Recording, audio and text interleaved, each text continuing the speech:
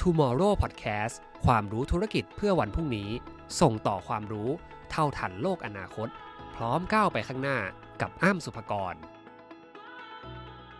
พี่ป้อมสวัสดีครับสวัสดีครับผมสวัสดีครับครับผมพี่ป้อมวันนี้มาคุยกันเรื่องเกี่ยวกับสินค้าจีนนะครับที่ทะลักเข้าไทยก่อนอื่นผมว่าทำความเข้าใจกันก่อนแบบนี้แล้วกันพี่ป้อมเราได้ยินคำว่าสินค้าจีนทะลักเข้าไทยไม่ใช่แค่ในปีนี้ปีแรกแต่ได้ยินกันมานานแล้วผมอยากจะรู้ว่าจุดเริ่มต้นตั้งแต่เริ่มต้นนะครับพี่ป้อมว่ามันเริ่มที่จะมีสัญญาณการทะลักสินค้าเข้ามาในไทยตั้งแต่ตอนไหนคือมันเป็นเรื่องที่ผมเตือนมาตั้งแต่6-7 ปีก่อนละผมเห็นแล้วว่าเหตุการณ์นี้มันเกิดขึ้นแน่ๆเลยก็คือผมทำธุรกิจด้านอีคอมเมิร์ซนะครับเราเป็น marketplace เห็นข่าวการมาของเคยเห็น Lazada นะครับ Lazada ตอนนั้นเป็น marketplace เหมือนกันนะครับแต่ Lazada ตอนนั้นเจ้าของเนี่ยเป็นทางฝั่งเยอรมันนะครับที่เข้ามาลงทุน Lazada เนี่ยเป็น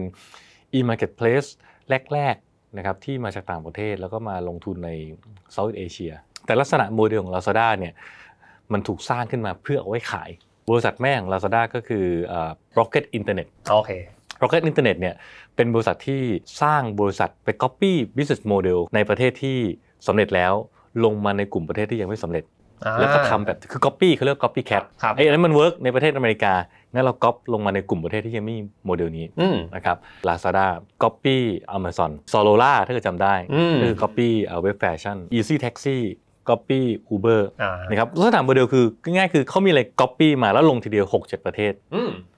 พอลงเสร็จปุ๊บเป้าหมายคือลงเสร็จใครอยากมาลงต่อปั้นให้โตแล้วก็หานักลงทุนมาแล้วขายต่อฉะนั้นหลายตัวก็เฟลไปอย่างเช่นEasy Taxi นะครับมาคล้ายๆกับ Uber แต่ตอนนั้นเริ่มมี Grab เข้ามาแต่ตอนหลังเขาสู้ Grab ไม่ได้เขาก็เลยปิดเลยนะครับโมเดลพวกนี้คือต้องไปเร็วคือขึ้นเร็วถ้าไม่ได้ปุ๊บปิดเลยเพราะว่ามันต้องใช้เงินในกลุ่มLazada เนี่ยก็ต้องบอกว่าก็ใช้เงินมหาศาลในการลงทุนนะครับมีการจ้างคนจำได้เลยว่าวันแรกที่ Lazada เข้ามาเปิดในประเทศไทยเนี่ยโดยกลุ่มของ Rocket Internet เนี่ยมีการจ้างคนไทยนะครับเก่งๆโดยการยอมจ่ายเงินเดือนเพิ่มขึ้น3เท่าเพื่อพยายาม boost up ธุรกิจนี้ให้โตได้เร็วครับปรากฏ Lazada เข้ามาในเกมครั้งแรกก็คือใช้วิธีการเบิร์นคือแจกเงินแจกคูปองลดราคาดึงร้านค้าเข้าไปอยู่ข้างในเป็นอย่างตลาด .com อย่าง We Love Shopping ใครเข้ามาขายของคุณต้องจ่ายค่าบริการเปิดร้านค้ากันแล้วก่อนแต่พอ Lazada เข้ามาปุ๊บ Lazada บอกเฮ้ยคุณเปิดร้านค้ากับ Lazada ฟรีเลยนะแล้วก็ Lazada ใช้เงินหลายร้อยล้านในการโปรโมทโฆษณาเพื่อให้คนมาซื้อสินค้าฉะนั้นมัน disrupt วงการอีคอมเมิร์ซประเทศไทย Lazada เขาโตเพราะเขาใช้เงินเป็นพันล้านทุบเข้ามาเขาก็ดูดร้านค้าประเทศไทยเข้าไปนะครับแล้วก็เริ่มมีโมเดลคือเขาเริ่มสปอยผู้ค้า Lazada ใช้เงินซื้อทราฟฟิกคนเข้ามาซื้อสินค้าปรากฏไม่ต้องทำอะไรเลยเวิร์กเฮ้ยพอเวิร์กปุ๊บคนผู้ประกอบการก็เริ่มสนใจ Lazada มากขึ้นจนกระทั่ง Lazada เปิดมาสัก4-5 ปีมั้งนะครับตอนนั้นเริ่มมีข่าวว่า Lazada เงินหมดฉะนั้นพอเงินจะหมดปุ๊บเนี่ยตอนนั้นมีข่าวว่า Lazada ปิดแน่เพราะไม่มีคนซื้อไม่มีคนใส่เงินเข้ามา Lazada ช่วงนั้นเดินสายขอหรือขายธุรกิจให้กับคนอื่นจำได้อยู่จนกระทั่งมีข่าวว่า Alibaba ซื้อ Lazada โอเคซึ่งเป็นบริษัทจากจีนAlibaba เป็นยักษ์ใหญ่อีคอมเมิร์ซจากจีนเก่งในจีนมากไม่เคยออกมานอกประเทศเลยเห็นดีล Lazada บอกนี่คือโอกาสที่กูจะออกมานอกประเทศได้ซื้อทีเดียวตอนนั้นมูลค่าครั้งแรกคือซื้อ1,000 ล้านเหรียญการที่ Lazada นะครับถูก Alibaba ซื้อเนี่ยมันมีวัตถุประสงค์อย่างเดียวคือ Alibaba ต้องการให้ Lazada เป็นเกตเวย์ในการสินค้าจีนออกมานอกประเทศ Alibaba มี alibaba.com ซึ่งเป็นเว็บไซต์ B2B marketplace ที่ใหญ่ที่สุดในโลกภายใน alibaba.com มีโรงงานมีผู้ค้าเป็นล้านโรงฉันถามว่าจะทำไงให้ผู้ค้าที่อยู่ใน alibaba.com แฮปปี้ก็ต้องบอกเฮ้ยคุณเทสินค้าเข้ามาในช่องนี้เลยฉันมีช่องต่อเรียบร้อยแล้วฟันธงวันนั้นเลยว่าอีกไม่นานสินค้าจีนแม่งทะลักไทยแน่เลยธุรกิจอีคอมเมิร์ซหัวใจหลักคือจำนวนสินค้า Shopee ก็ใช้แบบเดียวกันก็คือบอกเฮ้ยสินค้าจีนคุณเข้ามาเลยนะครับก็กลายว่าสินค้าจีนก็ทะลักเข้ามาใน Shopee ด้วยเหมือนกันคนไทยแฮปปี้มากเพราะว่าซื้อสินค้าได้ในราคาถูกมากใช่แต่เมื่อก่อนซื้ออาจจะต้องใช้เวลาส่งอย่างต่ำสัก 2-3 อาทิตย์เพราะของมันต้องถูกส่งออเดอร์มาวิ่งไปแล้ววิ่งไปที่จีนแล้วก็จีนค่อยๆส่งเข้ามาแล้วมากระจายสินค้าเข้ามาในประเทศไทยทีแล้วเข้ามาปุ๊บเนี่ยการเข้ามาของเขาเนี่ยเขาใช้วิธีการคือ1กลไกของเรื่อง FTA นะครับสินค้าที่เขาเรียกว่าภาษีระหว่างประเทศมันไม่มีนะครับด้วยรัฐบาลจีนเนี่ยมีการวางแผนการไกลมากก็คือเรื่อง One Belt One Road หรือว่า One Belt Initiative นะครับซึ่งก็เป็นการลงทุนสร้างอินฟราสตรัคเจอร์ทั่วโลกรถไฟรถยนต์นะครับรถไฟฟ้าความเร็วสูงทุกอย่างหรือแม้แต่ท่าเรือก็ตามที่จีนพยายามจะไปสร้างอินฟราสตรัคเจอร์ไว้คำถามสร้างเพื่ออะไร สร้างไว้เพื่อเทสินค้าจีนออกมานอกจีนซึ่งจีนก็ปูไว้รอเรียบร้อยแล้วของยังผลิตที่จีนแล้วก็ขนเข้ามาในประเทศต่างๆตัดตัวกลางไปเลยก็คือผลิตปุ๊บวิ่งเข้ามาและอาศัยออนไลน์เป็นช่องทางในการที่จะขายตรงผู้บริโภคปกตินะครับผมอยากได้สินค้าผมก็ไปหาสินค้าที่จีนก็ไปตามงานแฟร์ต่างๆเจอตัวนี้ชอบ power bank 1ตัวซื้อมาสั่งมา 2,000 ตัว power bank 2,000 ตัวถูกนำเข้ามานะครับผ่านประเทศไทยก็โดนเสียภาษีขาเข้าศุลกากรขาเข้าโดย 10% ตอนเข้ามาโดนแวตอีกโดนแวตบวกเข้าอีกนะครับเอาเข้ามาปุ๊บ power bank จะขายปุ๊บไม่ได้เพราะไม่มีมอก.ก็ต้องเอาไปขออนุญาตกับหน่วยงานภาครัฐที่ดูแลเรื่องมาตรฐานขอเสร็จปุ๊บก็ต้องมีการรายงานว่าผมเอาเข้ามา 2,000 ชิ้นครับเขาก็จะตรวจสอบปรากฏขายเสร็จปุ๊บลูกค้าซื้อไปก็ต้องมีบริการหลังการขายมีติดสติ๊กเกอร์ไปมี customer support เป็นยังไงบ้างมีทีมซ่อมเพิ่มอะไรต่างปรากฏสินค้า100 บาทเจอต้นทุนทุกอย่างที่พูดมาภาษีน่ะบวกไปอีก 50% โอ้100ต้องบวกไปอีก50แล้วต้องบวกกำไรเข้าไปต่อฉันอาจจะต้องขายสัก 200-300 บาทนะครับแบตเตอรี่แบบเดียวกัน power bank แบบเดียวกันจากจีนเข้ามาโรงงานผลิตเองโดยตรงมันไม่ใช่100ไงมันอาจจะ70 บาทผลิตตรงปุ๊บบินเข้ามาเลยเหาะผ่าน One Belt Initiative บินเข้ามาปุ๊บและสำคัญคือเมืองไทยเรามีโครงการหนึ่งก็คือเขาเรียกว่าเป็นFree Trade Zone หรือเรียกว่า Free Zone ครับมันเป็นพื้นที่นะครับ warehouse ขนาดใหญ่ซึ่งส่วนใหญ่จะอยู่ตามสนามบินนะครับจุดที่เป็นพอร์ตหรือท่าเรือหรือสถานีรถไฟเพื่อเมื่อสินค้าจากต่างประเทศเข้ามาแล้วปุ๊บเนี่ยหากเราต้องการพักสินค้าไปยังประเทศที่3เช่นผมต้องการเอาสินค้าจากจีนส่งออกไปกัมพูชาแล้วกันถ้าเกิดสินค้าเข้ามาในไทยปุ๊บต้องโดนศุลกากรขาเข้าเพราะมันเข้าประเทศแล้วไงแบบนี้ผมโดนต้นทุนแล้วผมส่งออกไปต่อฉะนั้นมันก็เลยมีการบอกแบบนี้มันก็ไม่แฟร์กับผู้ประกอบการเพราะเขาต้องการแค่นำเข้ามาพักแล้วก็ไปต่อฉะนั้นมันก็เลยมีการจัดสร้างพื้นที่ขึ้นมาพื้นที่หนึ่งเรียกว่า Free Trade Zone หรือ Free Zone เอาสินค้าเข้ามากองเอาไว้หากสินค้าเข้ามาอยู่ในพื้นที่นี้จะถือว่าสินค้าเหล่านี้ยังไม่เข้าประเทศฉะนั้นศุลกากรจะไม่เก็บภาษีศุลกากรขาเข้าปรากฏว่ามันมีกฎหมายฉบับหนึ่งหากคุณซื้อสินค้าต่ำกว่า 1,500 บาทแล้วคุณเอาเข้ามาในประเทศไทยไม่ต้องเสียภาษีเพราะอยากช่วยประชาชนไงเพราะบางทีแบบผมซื้ออาหารซื้อขนมมากุ๊กกิ๊กทำไมรัฐบาลมาเก็บภาษีด้วยวะจีนก็เริ่มเห็นช่องทางของกูกองอยู่ใน warehouse ที่เป็น free zone power bank ตัวหนึ่งต้นทุน70 บาทเอาเข้ามาปุ๊บขายสัก100ก็ได้พอคราวนี้ก็ไปเปิดร้านค้าใน Lazada ใน Shopee ขาย power bank ราคา100 บาทในขณะที่คนนำเข้ามากูต้องขายประมาณสัก 200-300 บาทแล้วก็จากนั้นพอมีคนสั่งซื้อปุ๊บกดดูใน Lazada Shopee เฮ้ยตัวนี้100 บาทถูกป่ะกดซื้อปุ๊บออเดอร์วิ่งไปที่ Free Zone ของส่งจาก Free Zone ตรงถึงบ้านโอ้เร็วมากบางทีเร็วกว่าพ่อค้าคนไทยด้วยซ้ำไม่เสียภาษีด้วยและกลายเป็นว่าพ่อค้าคนไทย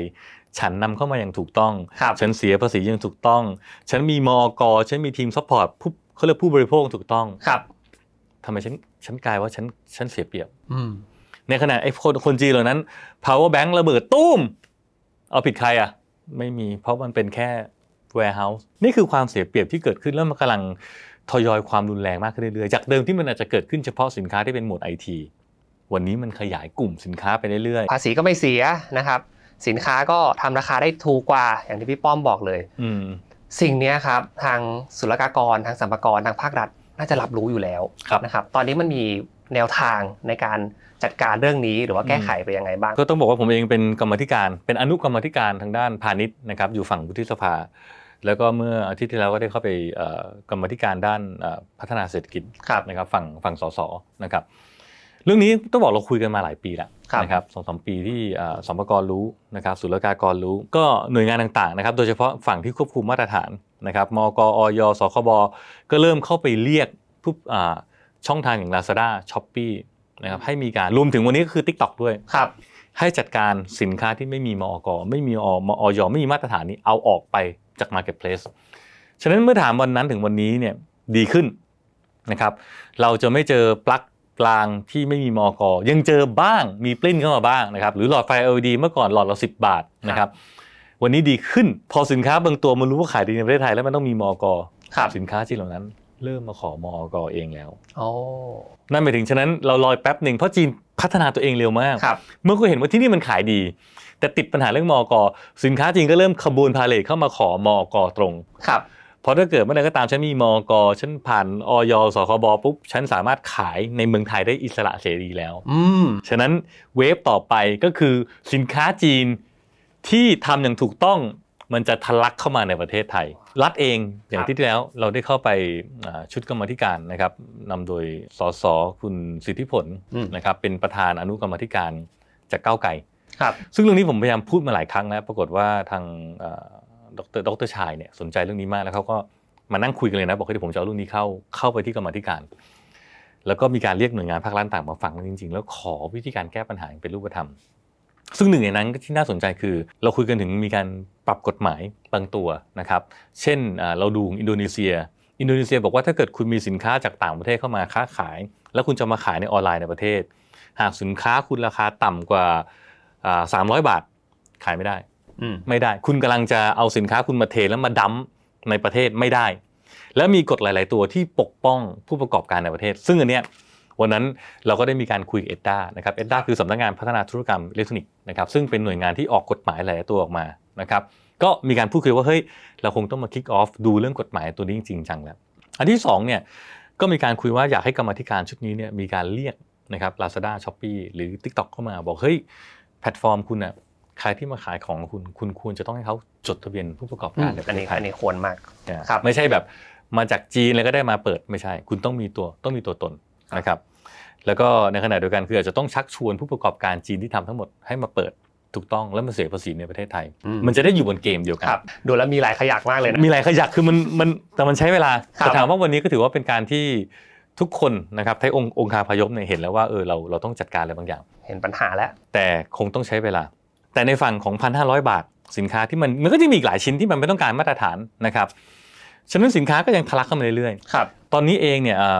ทางศุลกากรทางสรรพากรก็มีการคุยกันตลอดนะครับเพราะเป็นหน่วยงานที่อยู่ภายใต้กระทรวงการคลังมีการคุยกันถึงขนาดจะยกเลิกไอ้ 1,500 บาทนี้ออกไปจริงๆทุกประเทศเนี่ยนะครับมันจะมีกฎหมายประเภทนี้แหละกันไว้อยู่เหมือนกันมาเลเซียเนี่ยประมาณ 5,000 ประเทศไทยเนี่ยถือว่าอยู่เกือบต่ำสุดนะแต่ล่าสุดเนี่ยอินโดนีเซียก็มีการแก้กฎหมายแล้วก็คือจากเดิมอินโดนีเซียเมื่อก่อนหลายเป็นพันอินโดนีเซียตัวนี้ปรับเพดานลงมาเหลือแค่100 บาทป้องกันแล้วโอเคครับถ้าเกิดถามว่าเกิน100เสียภาษีทีนี้พอกลับมาดูในเมืองไทยปุ๊บเนี่ยเรามีการคุยว่าจะยกเลิกไปเลยทางหน่วยงานภาครัฐเริ่มบอกว่าเฮ้ยมันทำไม่ได้ทันทีเพราะการแก้กฎหมายเรื่อง1 2ขบวนการต่างๆพอสินค้าเข้ามาแล้วปุ๊บมันต้องมีเจ้าหน้าที่ไปคอยตรวจสอบเฮ้ยอันนี้ 1,500 อันนี้ต่ำมันจะวัดผลยังไงมันจะประเมินยังไงขนส่งเอกชนเนี่ยมีความสามารถในการประเมินสินค้าเหล่านี้ได้แต่ไปรษณีย์ไทยบอกว่าวันนี้ฉันยังไม่พร้อมฉันยังไม่มีระบบมาสแกนสินค้าขาเข้ามาในประเทศยังคือมันยังไม่พร้อมในเชิงเรื่องการวัดการประเมินฉะนั้นถ้าเกิดเราไปประกาศปุ๊บมันก็กลายเป็นว่าอ้าวทำไมเอกชนวัดได้ประเมินได้แต่ทำไมไปรษณีย์คุณไม่สามารถจัดเก็บพวกนี้เพราะการจัดเก็บภาษีเหล่านี้เนี่ยศุลกากรไม่ได้เก็บเองนะครับศุลกากรจะอาศัยผู้ที่เป็นตัวแทนนำเข้าสินค้าไปรษณีย์ไทยจะเป็นคนเก็บให้บริษัทเอกชนต่างต้องเป็นคนเก็บให้แล้วมานำส่งให้กับทางศุลกากรฉะนั้นมันต้องอาศัยกระบวนการเรื่องเทคโนโลยีในการที่จะส่งข้อมูลจากต้นทางเข้ามาปลายทางรับข้อมูลเทคโนโลยีแล้วเราก็มีการสุ่มบางอย่างจากนั้นก็มีการประเมินภาษีจากนั้นเลยฉะนั้นรัฐรู้แล้วแต่อยู่ในกระบวนการขั้นตอนการเขาเรียกว่าปรับเปลี่ยนกฎหมายแล้วก็ปรับกระบวนการการทำงานเพื่อให้สอดคล้องกับการจัดเก็บภาษีส่วนนี้กฎหมายมีหลายระดับนะครับบางอย่างก็คือถ้าเกิดเปลี่ยนกฎหมายเลยก็ออกเป็นพรบพรดอะไรต่างๆหรือบางอย่างเร็วสุดอย่างที่สรรพากรเพิ่งประกาศไปก็คือเป็นอำนาจของอธิบดีที่สรรพากรบอกว่าเฮ้ยต่อไปนี้ใครขายของในแพลตฟอร์มต่างๆที่แพลตฟอร์มเหล่านั้นมีรายได้เกิน 1,000 ล้านซึ่งครอบคลุมถึง Lazada Shopee TikTok เมื่อคุณขายของได้แล้วคุณจะต้องรายงานเขาเรียกว่าคุณต้องทำบัญชีพิเศษส่งสรรพากรเข้ามาซึ่งบัญชีพิเศษตรงนี้คือรายได้ของผู้ค้าทั้งหมดในแพลตฟอร์มคุณนโยบายนี้ประกาศไปแล้วเมื่อปลายปีเรามีเวลา1 ปีในการปรับตัวจากเดิมเมื่อก่อนผู้ค้าขายใน Lazada Shopee เป็นบุคคลธรรมดาไม่เคยเสียภาษีเลยวันนี้แหละไทยเนี่ยเป็นประเทศที่มีโรงงานเยอะเราน่าจะเอาสินค้าไทยเนี่ยนะครับส่งออกไปยังฟรีโซนในประเทศเพื่อนบ้านเราอยากจะย้อนเกร็ดคนจีนคำถามคือคนจีนตอนนี้ที่เราไปดูมาคือคนจีนดูสินค้าผ่านไลฟ์ตอนนี้ยอดขายจีนเนี่ยในจีนเนี่ยประมาณ1 ใน 5ในประเทศจีนอีคอมเมิร์ซเกิดขึ้นผ่านไลฟ์คอมเมิร์ซก็เลยสนใจว่าจะเอาสินค้าไทยเข้าไปอยู่ในจีนได้ไงก็เลยมาดูเคสสตั๊ดดี้ครับอันนี้เป็นเคสสตั๊ดดี้ของรัฐบาลรัสเซียนะครับจับมือกับโตอินเนี่ยก็คือ TikTok เอาสินค้าจากรัสเซียเข้าไปขายในจีนรัฐบาลก็เลือกสินค้ามาแล้วก็มาขายสินค้าก็เป็นสินค้าจากรัสเซียเข้ามาขายนะครับโดยทาง TikTok ก็จะเปิดช่องทางพิเศษเปิดการมองเห็นพิเศษฉะนั้นพอมาขายปุ๊บก็คนจีนก็จะเห็นสินค้ารัสเซียเพิ่มมากกว่าปกตินะครับแล้วเราเองก็ได้มีโอกาสบินไปที่จีนกับคนกลุ่มนี้ทีมนี้แหละแล้วก็ไปคุยกับรัฐบาลจีนท้องถิ่นชื่อว่าเมืองอันจีนะครับซึ่งเราเนี่ยเอาสินค้าเนี่ยไปกองไว้ที่ warehouse ที่จีนที่ fulfillment ที่จีนโอเคอาจจะเป็นฟรีโซนก็ได้แล้วแต่เหมือนฟรีโซนใช่ครับจากนั้นเนี่ยเราเนี่ยมีคนไทยหลายคนพูดจีนได้ตอนนี้เขาก็มีการเทรนคนไทยหลายคนที่พูดจีนได้ไลฟ์จากเมืองไทยไลฟ์สินค้าไทยนี่แหละจากเมืองไทยไปที่จีนไลฟ์ไปที่ผ่านโตอินมันจะเป็น account พิเศษของจีนนะไลฟ์เสร็จปุ๊บของที่ warehouse จีนก็พร้อมส่งได้เลยมันจะต่างกับเมืองไทยคือเมืองไทยเราเวลคัมหมดออยที่กูไม่ได้ตรวจแต่ที่จีนไปนี่มันไม่ง่ายนะเพราะการที่สินค้าสักตัวหนึ่งผู้ประกอบการไทยจะเข้าไปจีนเนี่ยจดมก.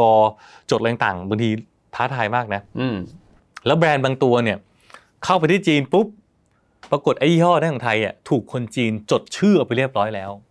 นั่นหมายถึงก็เป็นเจ้าของแบรนด์แล้วเราเอาไปขายข้างในเราขายไม่ได้นะ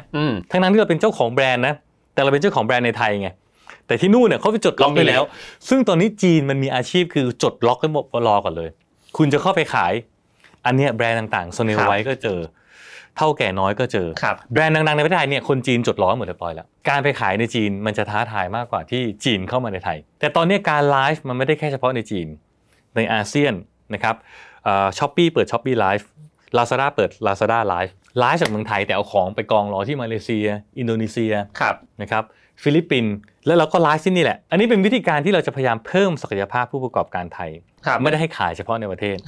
เขาควรจะขายไปนอกประเทศแต่การทำลักษณะนี้ควรจะมีรัฐเข้ามาช่วยเพราะว่าเอกชนคนเดียวทำแล้วลำบากมากเลยแต่ถ้าเกิดรัฐบอกเฮ้ยผมมี warehouse ที่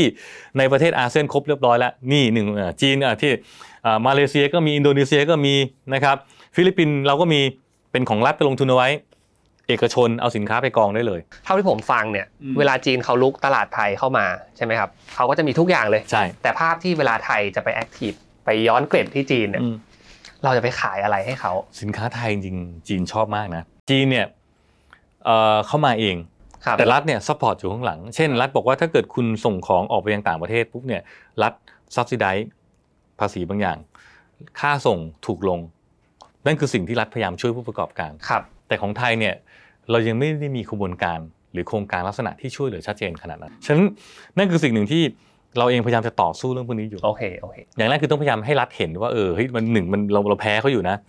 สองก็นี่คือโอกาสที่เราจะไปได้และความท้าทายคือเราจะรวมทำให้รัฐเห็นแล้วก็วางเป็นกลยุทธ์ตรงนี้ยังไงเรื่องพวกนี้ไม่สามารถคุยในระดับกระทรวงได้เรื่องนี้ต้องอาศัยเรื่องการเมืองต้องคุยกับพรรคการเมืองที่มีอำนาจซึ่งก็ต้องมีพรรครัฐบาลเพราะหนึ่งกระทรวงไม่สามารถทำเรื่องนี้ได้มันต้องมีเรื่องหลายกระทรวงซึ่งพอเรื่องหลายกระทรวงปุ๊บแต่ละกระทรวงเขามีอำนาจเท่ากันไงกระทรวงนี้ไม่สามารถสั่งกระทรวงนี้ได้สุดท้ายครับพี่ป้อมผมคิดว่าเรื่องนี้เป็นเรื่องที่เราต้องดูกันไปยาวๆนะเพราะว่ามันมีปัญหาหลายขยักมากๆที่ต้องแก้ไขแต่ว่าก็อยากจะให้พี่ป้อมฝากคำแนะนำเริ่มจากคนที่เป็นผู้ประกอบการตัวเล็กตัวน้อยก็ได้ครับที่ผมตั้งใจจริงๆว่าคลิปนี้เขาจะได้ประโยชน์ไปปรับตัวปรับใช้กับธุรกิจของตัวเองแล้วก็จะมีความหวังในการขึ้นมาสู้อีกครั้งในปี2024พี่ป้อมมีอะไรจะฝากกับเขาไหมครับคือถ้าเกิดฟังผมมาถึงตรงนี้แล้วรู้สึกว่าไม่ไหวไม่รอดปิดบริษัทแม่งเลยจริงๆและเปลี่ยนไปทำอย่างอื่นเพราะบางคนธุรกิจมาถึงจุดที่แบบมันโอ้โหสินค้ากูจีนแม่งเหมือนเป๊ะทุกอย่างเหมือนเป๊ะจะทู่ซีสู้บางอย่างเมื่อเรารู้ว่ามันดูแล้ววิเคราะห์แล้วแม่งกับไม่ได้ปรับตัวเองว่าเราจะไปใช้สกิลทักษะเดิมไปทำอย่างอื่นดีไหมจากเดิมเรานำสินค้าเราขายสินค้าแบบเดียวกับจีนเลยเรากลับไปดูย้อนหลังเรามีผู้ประกอบการสินค้าโอท็อปท้องถิ่นดีๆเต็มหมดเลยเราเปลี่ยนจากขายสินค้าจีนสินค้าคนอื่นไปขายสินค้าคนไทยไหมเดี๋ยวนี้สินค้าไทยดีๆหลายตัวนะแต่มันบ้านอยู่มาสร้างแบรนด์ไหมล่ะทำแพคเกจจิ้งใหม่ทำอะไรใหม่ให้มันดีขึ้นแล้วก็เป็นตัวแทนของธุรกิจชุมชนแล้วก็เอาออกไปขายต่างประเทศถ้ารู้ตัวเองสู้ไม่ได้นะแต่ถ้าเกิดดูแล้วคิดว่ายังพอสู้ได้เรียกลูกหลานกลับมานั่งคุยกันเพราะผมเชื่อว่าโดยเฉพาะคนที่อายุ40-50เนี่ยมุมมองคุณอาจจะยังไม่คมมากนักฉะนั้นถ้าเกิดคุณมีลูกหลานอายุ20-30เนี่ยดึงกลับเข้ามาขอความเห็นว่าเราจะปรับธุรกิจไงเพราะคนเหล่านี้จะรู้ว่าโลกมันไปทางไหนแล้วก็ให้คนเหล่านี้เข้ามาช่วยวางแผนกิจการหรือรับช่วงต่อหรือจะทรานส์ฟอร์มก็ได้นะครับผมว่านั่นคือทางรอด ถ้าถามว่าดูแล้วจะปิดจริงแล้วไม่เวิร์กจริงเนี่ยมีวิธีการหนึ่งปกติผมไม่ค่อยแนะนำให้คนปิดกิจการเท่าไหร่ขายกิจการทิ้งซะปิดมันไม่ได้อะไรไงปิดนี่แม่งกรรมแต่ตดนะครับแต่ถ้าเกิดคุณขายกิจการเอาไป M&A ไป merge กับเขาด้วยคุณยังได้อะไรบางอย่างครับฉะนั้นวันนี้ต้องบอกว่าวิธีคิดการทำธุรกิจมันไม่เหมือนเดิมอีกต่อไปแล้วกระบวนการประสบการณ์ที่เราเคยสะสมมา 20-30 ปีมันไม่ใช้ไม่ได้ต่อไปแล้วเพราะช่องทางการขายเปลี่ยนคนก็เปลี่ยนคู่แข่งก็เปลี่ยนจากเดิมจะอยู่คู่แข่งเป็นเฉพาะในท้องถิ่นเรามันกลายเป็นคู่แข่งมันเหาะมาจากประเทศจีนมันเข้ามาขายตรงฉะนั้นวันนี้ต้องรู้อะไรที่สู้ได้สู้อะไรที่สู้ไม่ได้ถอยหลังนะครับแล้วก็ถอยหลังมาก้าวนึงเพื่อกระโดดข้ามไปข้างหน้าก็เป็นกำลังใจนะครับครับผมเรียนรู้ที่จะปรับตัวอีกทางนึงก็คืออาจจะต้องเรียนรู้ในการเลิกทำบางอย่างถ้าเกิดว่ามันสู้ไม่ไหวแล้วใช่ถ้าเกิดเรารู้ว่ามันไม่ไหวเพราะวันนี้กระบวนท่ามันอาจจะไม่เหมือนเดิมอีกต่อไปอีกส่วนหนึ่งนะครับขอพี่ป้อมฝากถึงภาครัฐแล้วกันเพราะว่าพี่ป้อมมีโอกาสแล้วก็มีเครือข่ายที่กำลังผลักดันให้เกิดความเปลี่ยนแปลงในส่วนนี้พี่ป้อมอยากจะฝากอะไรไปถึงภาครัฐเราต้องกล้าในการที่จากเดิมที่นั่งทำกันเองรัฐอยู่คนเองอยู่ในกรมคนเดียวหรือหน่วยตัวเองเราอาจจะต้องกล้าในการเดินออกไปคุยกับเอกชนว่าเฮ้ยเรื่องนี้เราต้องทำร่วมกันนะง่ายๆคือเอาประชาชนเป็นที่ตั้งก่อนแล้วเราอยากแก้ปัญหาประชาชนเดี๋ยวประชาชนทุกคนก็จะเข้ามาช่วยกันทั้งหมดแต่ถ้าเกิดถามว่าเอ้ยไม่ได้อันนี้ก็ไม่ได้อันนี้ก็ไม่ได้มันก็ไม่ได้อะฉะนั้น attitude อย่างแรกคือมันต้องคิดว่าได้ก่อนวันนี้เราไปค้าขายอยู่บนแพลตฟอร์มต่างชาติทั้งหมดแล้วสิ่งที่เราเสียเปรียบอย่างเห็นได้ชัดก็คือบางครั้งเนี่ยพออยู่ในแพลตฟอร์มต่างชาติอย่าง TikTok เองก็ตามเนี่ยเราไม่รู้ว่ามันเป็นยังไงเราอยู่ภายใต้กรอบและกฎของเขาก็วันนึงเขาอยากจะเปลี่ยนกฎก็เปลี่ยนจะเพิ่มนั่นมาเราก็อยู่ภายใต้กรอบนั้นพอคนต่างชาติจากจีนเข้ามาอยู่ใน TikTok ไทยเขาได้เปรียบเพราะเขารู้หมดว่า TikTok เป็นยังไงเขาทำที่จีนมาแล้วไงครับเขาคุ้นเคยเขามีโน้ตฮาวเขามีแต่หมดเลยฉะนั้นพอการที่เขามาขายในประเทศไทยปุ๊บโคตรได้เปรียบเลยเพราะจีนเขามีเป็นหลักสูตรมีสอนนั่งเรียนกันเป็นเดือนมีเทคนิคภาครัฐสอนมีทุกอย่างแบบอย่างหนักแน่นมากฉะนั้นถามว่าถ้าเกิดวันนี้เนี่ยถ้าเกิดผู้ประกอบการไทยที่จะไปขายออนไลน์ใน TikTok เราเสียเปรียบจีน 100% คำถามคือทำไมเมืองไทยเราไม่มีแพลตฟอร์มไทยบ้างนะครับต้องบอกว่าการจะสร้างแพลตฟอร์มขึ้นมาสักอันนึงมันมีหลายปัจจัย1เงินสำคัญก่อนเลยเพราะว่าการที่เราจะไปโยกคนเข้ามาคือมันเป็นดีมานด์ซัพพลายครับเราก็ต้องลากซัพพลายเข้ามาก่อนเอาร้านค้าเข้ามาขายก่อนคำถามคือเอาซัพพลายเข้ามาปุ๊บก็ต้องมีคนซื้อคือมีดีมานด์วันนี้การดึงดีมานด์เข้ามาต้องใช้เงินวันที่ Lazada Shopee หรือแม้ TikTok ก็ตามเนี่ยการที่เขาเข้ามาในประเทศไทยได้เขาใช้เงินเขาขาดทุนหลายปีครับเป็นพันล้านหรือเป็นหมื่นล้านในการที่จะแจกคูปองลดราคาเพื่อให้เกิดเหตุผลในการที่เข้ามาซื้อในแพลตฟอร์มเหล่านั้นรัฐพูดเรื่องแพลตฟอร์มทำแพลตฟอร์มอีคอมเมิร์ซมาเกือบ20กว่าปีน่าจะเป็น100แพลตฟอร์มแล้วเจ๊งหมดทุกอันนะครับเปลี่ยนรัฐบาลทีก็เปลี่ยนแพลตฟอร์มทีเปลี่ยนรัฐบาลทีก็เปลี่ยนทีการจะเกิดขึ้นแพลตฟอร์มในประเทศไทยมันเป็นเรื่องที่ชาเลนจ์จริงๆแต่ถามว่าทำได้ไหมทำได้แต่ต้องเปลี่ยนวิธีคิดอื่นเราคงไม่สามารถทำเป็นแพลตฟอร์มอีคอมเมิร์ซที่เป็นลักษณะเป็น horizontal คือมีขายทุกอย่างเหมือน Lazada Shopee แต่วันนี้มันเปิดโอกาสที่เราสามารถทำได้คือเป็นแพลตฟอร์มเฉพาะทางเช่นเรามีน็อกที่เป็นสินค้าเกี่ยวกับเรื่องภายในบ้านจะเจาะกลุ่มเฉพาะทางด้วยอันนี้ยังมีพื้นที่ที่สามารถแข่งขันได้อยู่ซึ่งวันนี้ต้องเจาะแนวลึกเราไม่สามารถสู้ในแนวเขาเรียกว่าแนวราบได้เพราะแนวราบตอนนี้สู้ได้ลำบากมากจริงรัฐมีโอกาสเพราะรัฐเองตอนนั้นเราเข้าไปช่วยก็ทำก็คือในเป๋าตังเป็นแอปที่มีคนไทยใช้เยอะสุดในประเทศไทยครับในช่วง 2-3 ปีก่อนเป๋าตังได้ทำแพลตฟอร์ม e-marketplace ขึ้นมาในนั้นนะครับแต่ยังไม่ถูกเอานำมาใช้ฉะนั้นเป็นไปได้ถ้ารัฐเดินไปเอกชนและใช้แพลตฟอร์มและความได้เปรียบของรัฐทำตัวนี้เราจะมีแพลตฟอร์มประเทศไทยขึ้นมาคือเรามีโครงการนำร่อง marketplace ไปแล้วอยู่แล้วเหลือแค่ active มาเมื่อไหร่ใช่ไหมครับยังไม่ถูกวันนั้นมันยังไม่ถูกนำมาใช้ถามว่าถ้าเกิดถูกนำมาใช้จริงๆก็มีความได้เปรียบเพราะอย่างเช่นเรามีโครงการ50,000 บาทที่อะไรนะซื้อช็อปช่วยชาติอะไรเนี่ยต่อไปคือเรามีช็อปช่วยชาติ marketplace ผู้ประกอบการคุณเข้าไปขายนั้นสิขายได้ลดภาษีมีกลไกต่างๆเพื่อพยายามกระตุ้นให้ผู้ประกอบการเข้าอยู่ในนั้นแล้วมีกลไกบางอย่างที่ทำให้ผู้ประกอบการเมื่อค้าขายได้ในนั้นปุ๊บคุณอาจจะได้สิทธิพิเศษอะไรบางอย่างเรื่องภาษีเรื่องลดนู่นลดนี่ตรงเนี้ยมันจะเกิดได้เลยนี่คือสิ่งหนึ่งที่รัฐมีความได้เปรียบมากกว่าเอกชนอย่างต่างชาติก็ทำอยู่ฉันถามว่าทำได้ไหมทำได้แต่เอกชนต้องเข้าไปช่วยช่วยในด้านของความรู้ทักษะการบริหารใช่ครับฉะนั้นจริงถ้าเกิดฟังแล้วเนี่ยทางหน่วยงานภาครัฐผู้นำถ้าเกิดได้ดูเนี่ยผมว่าเรามีเครื่องมืออยู่แล้วเหลือแต่แค่เสียบปลั๊กแล้วก็กลับไปบิดใหม่ที แล้วก็ทำวางแผนดีๆจริงๆจังผมเชื่อว่าเราจะมีแพลตฟอร์มสำหรับประเทศไทยในการขายของที่ดีได้เลยครับครับขอบคุณพี่ป้อมนะครับครับผมสวัสดีครับสวัสดีครับ